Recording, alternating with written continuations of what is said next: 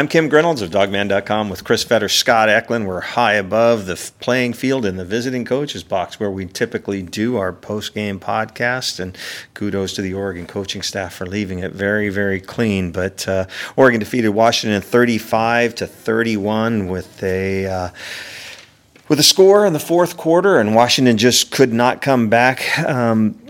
Estimated attendance, actual game attendance, they say is 70,867. Game time, 3 hours, 14 minutes. Temperature at kickoff was 47 degrees and light rain. And rain in the first quarter, that was about it. There was a lot of fear before the game that we might have some thunder and lightning and could possibly have a delay, but none of that came to fruition. And in the fourth quarter, we actually saw some sunlight. But Washington started out fast, had a very good first half, but the second half, boy, just totally different story with... the fourth quarter. Yeah. The third quarter, I thought they did just fine. It was the fourth quarter.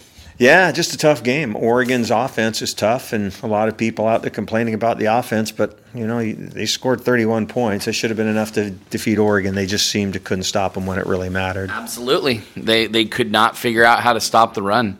Washington did just fine in the first half, did just fine all the way up until halftime, and then in the second half they just could not figure out get stops when they needed them. And I put it in the game analysis, the 36-yard touchdown by Micah Pittman on 4th and 3 from the Husky 36, that was a backbreaker. Even though Washington was still leading by 3, I just think that took the wind out of the sails of the fans as well as the team. And this far into the season, Scott, when you say they weren't able to figure out how to stop it, I don't think that was the issue at all. I just don't think they're built to stop it. The defense has been doing the same thing all year. It's not what they did, it's who they are. And what we saw today with the Washington defense, that's who they are. And they played against a great offensive line. And I don't think that you can...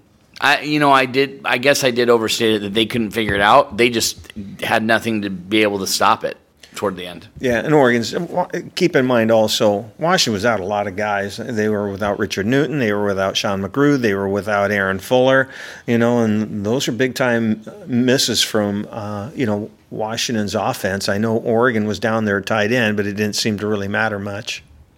Oh, I think it mattered a lot. I would disagree a lot with that. Yeah, there were a couple throws that if Breland was in the game, Washington, this game wouldn't have been close if Breland was playing. Yeah, it just seemed to look to me like, when they were able to get pressure onto Herbert and just move him a little bit, he really struggled. But when he was able to complete passes, they were, the quick passes and just, when he had all day to throw. No, you're right about that. But the problem is he was trying to complete passes to guys that aren't as good as Breland. Breland was his outlet guy. Breland was his security blanket, and I think he missed him today, especially in that first quarter when every time they got him off his spot, he missed his guys. Yeah, I would also add, too, that there was a couple instances, especially that pass to Pittman on the fourth down, they got him completely influenced to the one side because that back screen, it was wide open. So they clearly caught Washington just going 100% in the particular way they wanted them to go. And then I would also say there were a couple other times where Washington got gashed a little bit in terms of Jimmy Lake called blitzes and, screen passes and things like that were, bottom line, it was just great calls. It was just one of those where, unfortunately for Washington, it was a perfect offensive play call against the defense that was called at the time. Sometimes you just can't help that. Tackling was an issue again today, Scott. Absolutely was. But we've kind of addressed it. They were there to make stops and couldn't because they were being blocked by a really good offensive line. And a lot of people want to blame it just on Kyler Manu, or they just want to blame it on Brandon Wellington. It was everybody. And I'm more than willing to give people the fact that I personally think Kyler Manu just is not athletic enough to play at this level on a regular basis. But, these coaches are not going to bank their salaries and livings on a guy. Everybody thinks Washington's being stubborn. Well, I don't think it's that. I think the coaches are going to play the guy they trust the most. And right now they trust Kyler Manu more than they trust Sermon and some of these other linebackers. I would also say, too, Kim, I was going to say, yeah, if MJ Tafisi's in the game, that might be a whole different thing. Because, I mean, Jackson Sermon, to my eyes, did he play very much at all I today? don't remember seeing him. Yeah, and just an FYI on MJ Tafisi, he was at the game in street clothes, so I'm sure it's just a really bad stinger. And, with the week off coming, hopefully see him coming back. But, it's just you can't pin it on one thing. They didn't have a sack today against Justin Herbert. They weren't able to stop them on fourth downs. And They were just 2 of 2. It was only 2. I thought it was more, but it was just 2 of 2 when I looked up the stats. yeah, and the third down conversion, Oregon was 5 of 13, which isn't bad, but the ones that they did convert seemed to really matter. Well, there were a couple times where they didn't even need to worry about a third down because they were getting 7 yards on first down, and they were facing 3rd and 3, and they'd just go and get a first down. It was brutal to watch in that second half. I was just going to say that, what we saw from Oregon's offense running the ball in the second half, I honestly kind of thought that they were going to try to do that all game long, and I'm kind of a little surprised that they didn't try to do that all game long because I think it was available. I think it was there to be had. Maybe it was just Washington made a couple plays early on to stop some drives that helped, but I really did think that Oregon could have gotten something done on the offensive side of the ball, running the ball earlier in the first half, but that second half, to me, that was more of what I expected. Yeah, and, they did it by committee, with Likio Habibi had 81 yards, Travis Dye had 51, CJ Verdell had 48. So, they had a three-headed monster in there, and they all did about the same amount of damage in there at various times. But they've got one of the best offensive lines in the country. And then in addition, with the amount of time that they were on the field, they had a lot more plays than Washington, especially when they were, going tempo. Washington seemed to wear down, after 3 or 4 plays in a row, they just seemed to wear down quite a bit. Yeah, absolutely agree. There's nothing more to say. Washington was not the better team today. Yeah, and you take a look, and it all starts up front on the defensive line, and Washington's playing Josiah Bronson and Levi Onwuzurike in there. And then they bring in the 2 freshmen in Tule and Taimani, and they're just still really young. Where they flash at times, but we're probably going to see them really turn it up next year. But then you take a look at the depth that they've got coming down the road with Jacob Bandis and Tuatele and Sama Paama. They've got some big boys coming in. They're just not there yet. And I think today what we saw, was a defense that we're not typically used to seeing under the Chris Peterson era since he's been here. In what way? Just playing the softer zones and not being able to stop the run. I mean, when Oregon or any team has been in 3rd and short all season long, have any of you really felt comfortable in stopping them? Well, but is that are you talking about the front or are you talking about the linebackers? Well, when you've got 3rd and short, it's all starts up front, and I just don't think that they've got the talent right there, the experienced talent. I think Levi looks like he's underperformed, and then they've moved Benning inside, and Benning hasn't been a factor at all. Josiah Bronson's been kind of a journeyman, but then you've got your defensive ends crashing in, but they just haven't been able to stop the runs up the middle. Yeah, well, I mean, I don't know about if we're talking about today as a microcosm for the whole season, but I think it is. But I think you're also looking at how many guys are going to be eventual NFL draft picks on that offensive line. To me, I'm going to give a lot more credit for Oregon to do what they were able to do and to kind of spread things out and to be able to run when they needed to run, because Washington got some things done in the run game too, but it was just when they needed to get those runs in, Oregon made the plays and Washington didn't. You say Oregon's got one of, they've got how many guys on the offensive line? Well, I think they're going to have, I think it could be all 5 of those guys eventually are going to be in the NFL. Well, these defensive linemen practice every day against guys that are going to be in the NFL, and Trey Adams and probably Luke Wattenberg and Jackson Kirkland and Nick Harris. I mean, they're as good as anybody as well. So they practice against guys that are really, really good. So, it all starts up front, and they're unable to get the pressure and unable to stop the run. They were getting pushed around quite a bit. I get that that's a really good offensive line, but they still got pushed around today. Well, tell me a defensive line that hasn't gotten pushed around by Oregon this year. Yeah, well, Cal. Really? Okay. Cal. So, but give Oregon credit. And what hurts even more, which drives some fans crazy, 2 of their best offensive linemen are from the state: Calvin Throckmorton and Shane Lemieux. Yeah. Yeah. Trent, how the secondary look. It's easier for me to see up front than it is in the secondary how they look, Scott. I thought they looked okay. I mean, they were having to cover quite a while. I thought Trent McDuffie learned some lessons today. I thought that Miles Bryant did not tackle like I'm used to seeing him tackle. He missed several tackles. Asa Turner, I thought, did okay. He didn't look superb. He didn't look bad. Keith Taylor was okay. He wasn't great, wasn't bad. I thought Kyler Gordon actually had a pretty good game today. Overall, I don't think it was a bad day for the secondary. I think it was more the defensive line and the linebackers who had the rough day today. I mean, Asa Turner had the one personal foul in the beginning of the game. I think when you slide, he hit Herbert in the helmet. Yeah. Was he sliding and just slid into? They both slid. It was just rain. And he put his hand down, and it hit him in the face. Yeah. And so I would say he definitely atoned for it. I thought he played very, very well. I would say Elijah Molden really gutted it out. I mean, he got hurt, got banged up, but he went through and played the rest of the game. I thought he gutted that out pretty well. Overall, I thought they did pretty well. I thought they did a really nice job of stymieing a guy like Micah Pittman until that play in the third down. That's why I think when you say it was the play of the game, it felt like it kind of broke the dam open a little bit, because all of a sudden now he gets some confidence, and he hadn't really been a factor much in the game at all. Yeah, and I thought, the plays of the game were when Washington was up 14 and then Oregon gets the ball back and they were able to go back down the field and score and pull within 7, and the defense wasn't able to stop them. I think that could have been the turning point of the game. Yeah, but, I mean, so they're up 10 and they have it 4th and 3 and they allow a 36-yard touchdown. Yeah.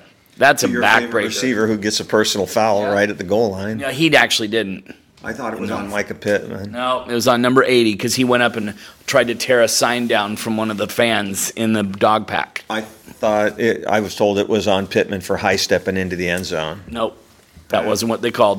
All right, well. And you can see what happened. The guy ran up and he tried to pull down a sign from one of the people, and that's when the flag came out. So he violated rule number 1. What's that? He'll be a dumbass. Yeah. Pretty much. Opening number 80, and the guy next to me was a Duck reporter, and he goes, "Yeah, backup guy. He probably won't be playing the rest of the season because of that." So. Yeah, I thought Chris Peterson was as salty after this loss as I've seen him in a while, especially when he was asked about the personal foul on the kickoff, where unsportsmanlike conduct. Yeah, he was not happy about that. Chris Vetters asked me if I could explain how Pete answered that, and I think it was pretty easy. Number 1, he was pissed. Number 2, he says that he got 4 different explanations from 4 different guys. He explained that it was within the rules. Last year it was within the rules, and it kind of sounded like Pete was of the understanding that the referees didn't know the rules, and he was pretty pissed off about it. So yeah, well, I mean, if people will remember 4 years ago at Oregon State, they did the exact same thing with Chico, where he laid down, got up, did the same thing, had a big gain and all that. No penalty that time. So I had assumed that maybe the penalty or something or the rule had been changed, but in talking to the rules officials here that were in the press box, it wasn't. It was all about the intent, and it wasn't necessarily even a rule, he said, that hadn't been violated. It was an interpretation. And so it was like, well, that's going to make fans very happy. That it was like, it wasn't a direct penalty based on something. It was almost like a spirit of the rules had been violated or something. But it sounded like if he was down but then got up before the kick, then there would have been a timeout called for some reason. But if he had done what he had done, then it would actually have been an unsportsmanlike call based on what the officials were doing. So like I said, I'm as confused as anybody.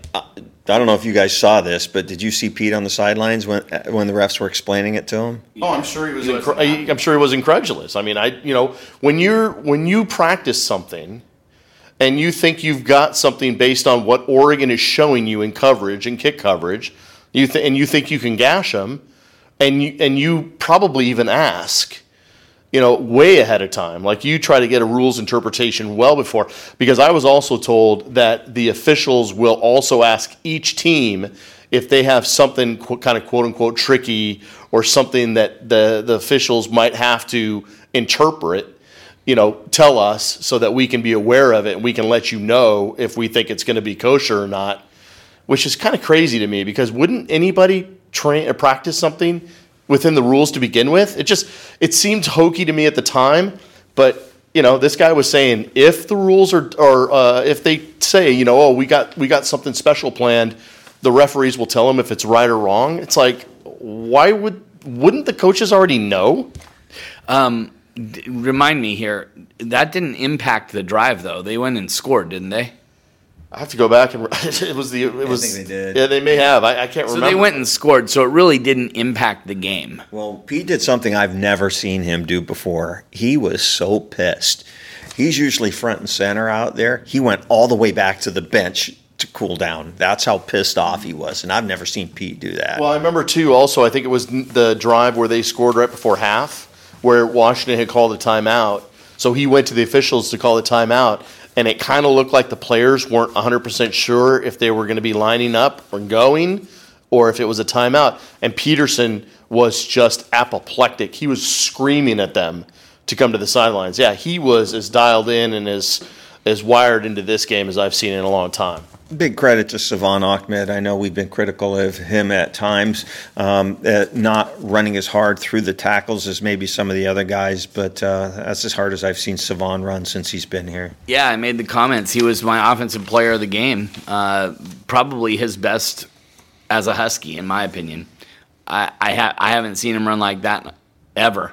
And he ran hard. He made quick decisions. He had a nice burst through the hole. I thought it was Savon's best game of the season so far. One thing we talked and we asked, the media asked Peterson, why did they run the Wildcat on the third and shorts and whatnot near the end of the game? And he just said over the course of the season, we've had success with it. Absolutely. And that's why we wanted to run it. I think we should have followed up with the question of, with Savon having the day that he had, would it have made more sense to try to run him in it as opposed to Kamari Pleasant, who you haven't asked him to do anything all year. So, yeah, and I agree with what Pete said. They just got to block it better.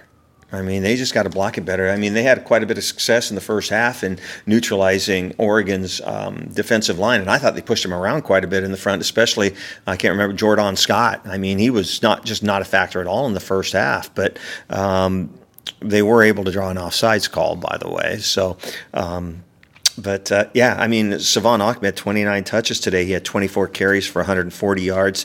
He also had 4 catches, not big yardage there, but Washington down so many guys, he actually had to go back there to return kicks. He had a kick return as well. Yeah, no, there's no doubt about it. And what was interesting, I asked Scott about this a little bit after the game. Cameron Davis comes in for his first touch, gets 7 yards on his first carry as a Husky. You're thinking, okay, well, maybe, because I kind of wondered if Malik Braxton was going to be in the senior walk-on was going to get maybe an opportunity with no Sean McGrew, with no Richard Newton, what have you. Well, Cameron Davis rolls in the first half, gets 7 yards on a carry. I think he gets a first down on another one that was nullified on a hold that I think a lot of people thought wasn't a hold.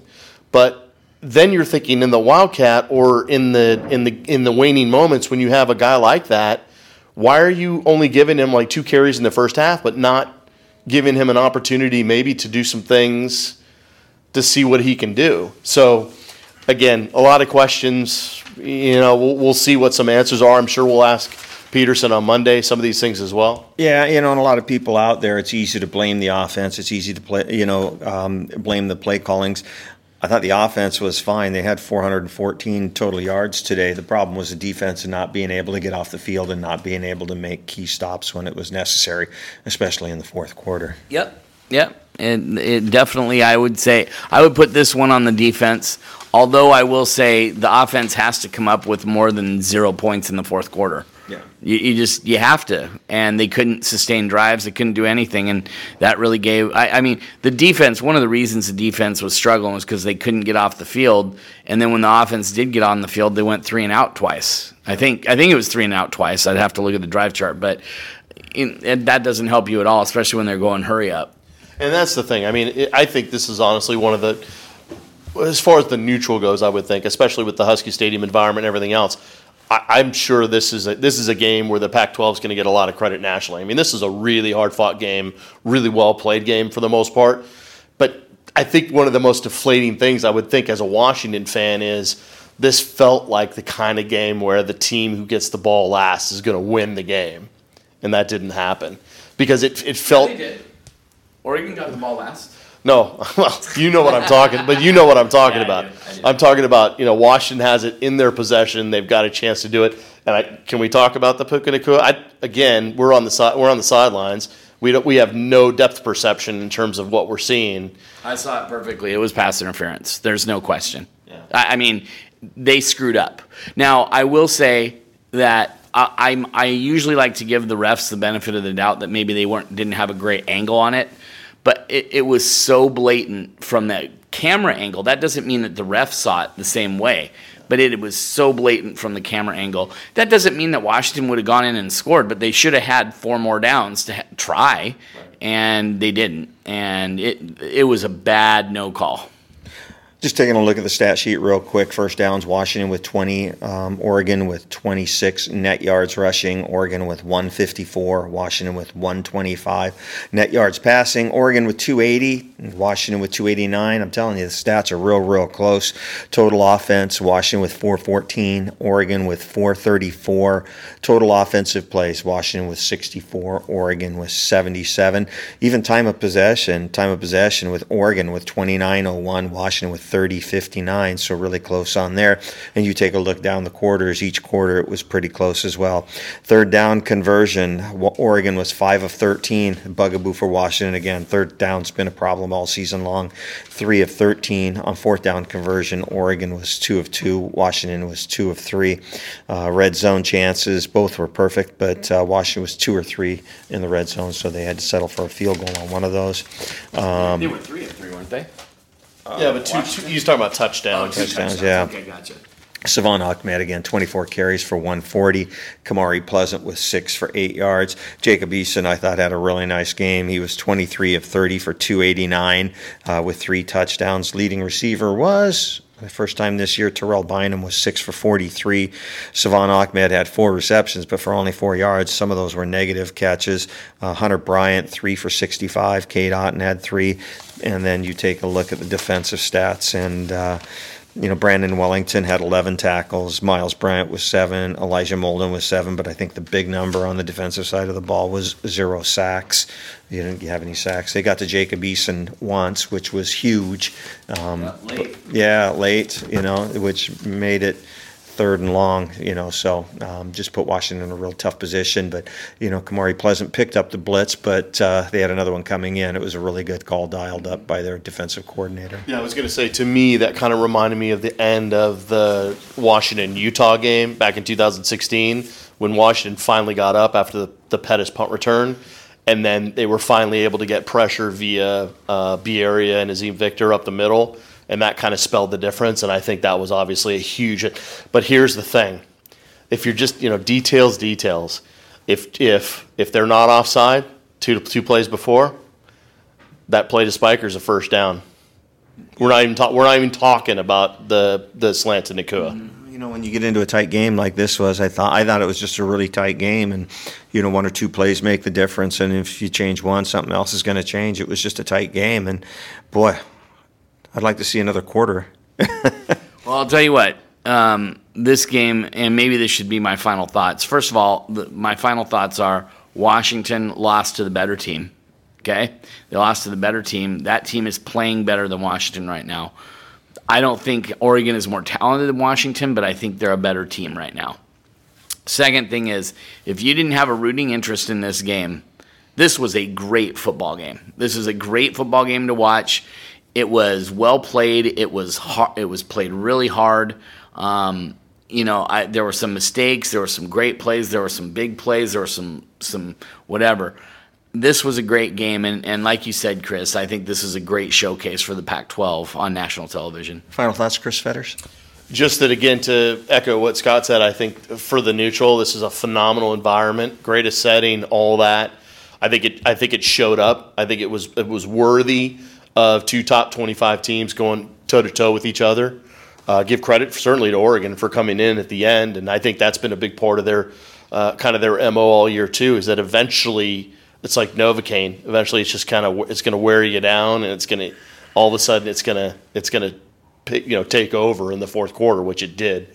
One thing I'll say too is that when you look at all the stuff that Washington's trying to do offensively and defensively and what have you, I really hope people don't equate this to the same thing that happened at Stanford, for instance. This was a high-quality football game, played at a very, very high level.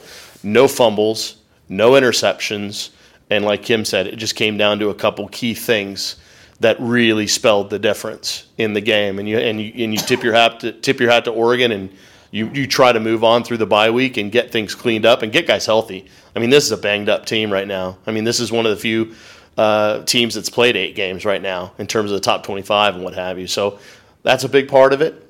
But I'd say ultimately, this is a hell of a game. And if Oregon and Washington could keep playing games at this level for years to come, this is going to be a hell of a rivalry, because this was a showcase game. And win or lose, I know Washington fans, this is going to sting for a bit. But when you go back and look at it, you're going to realize this was a heck of a game. Not only a banged-up team, it's still a young team. They've got a lot of youth out there. They really do. No excuse, but I think Washington fans are getting spoiled a little bit.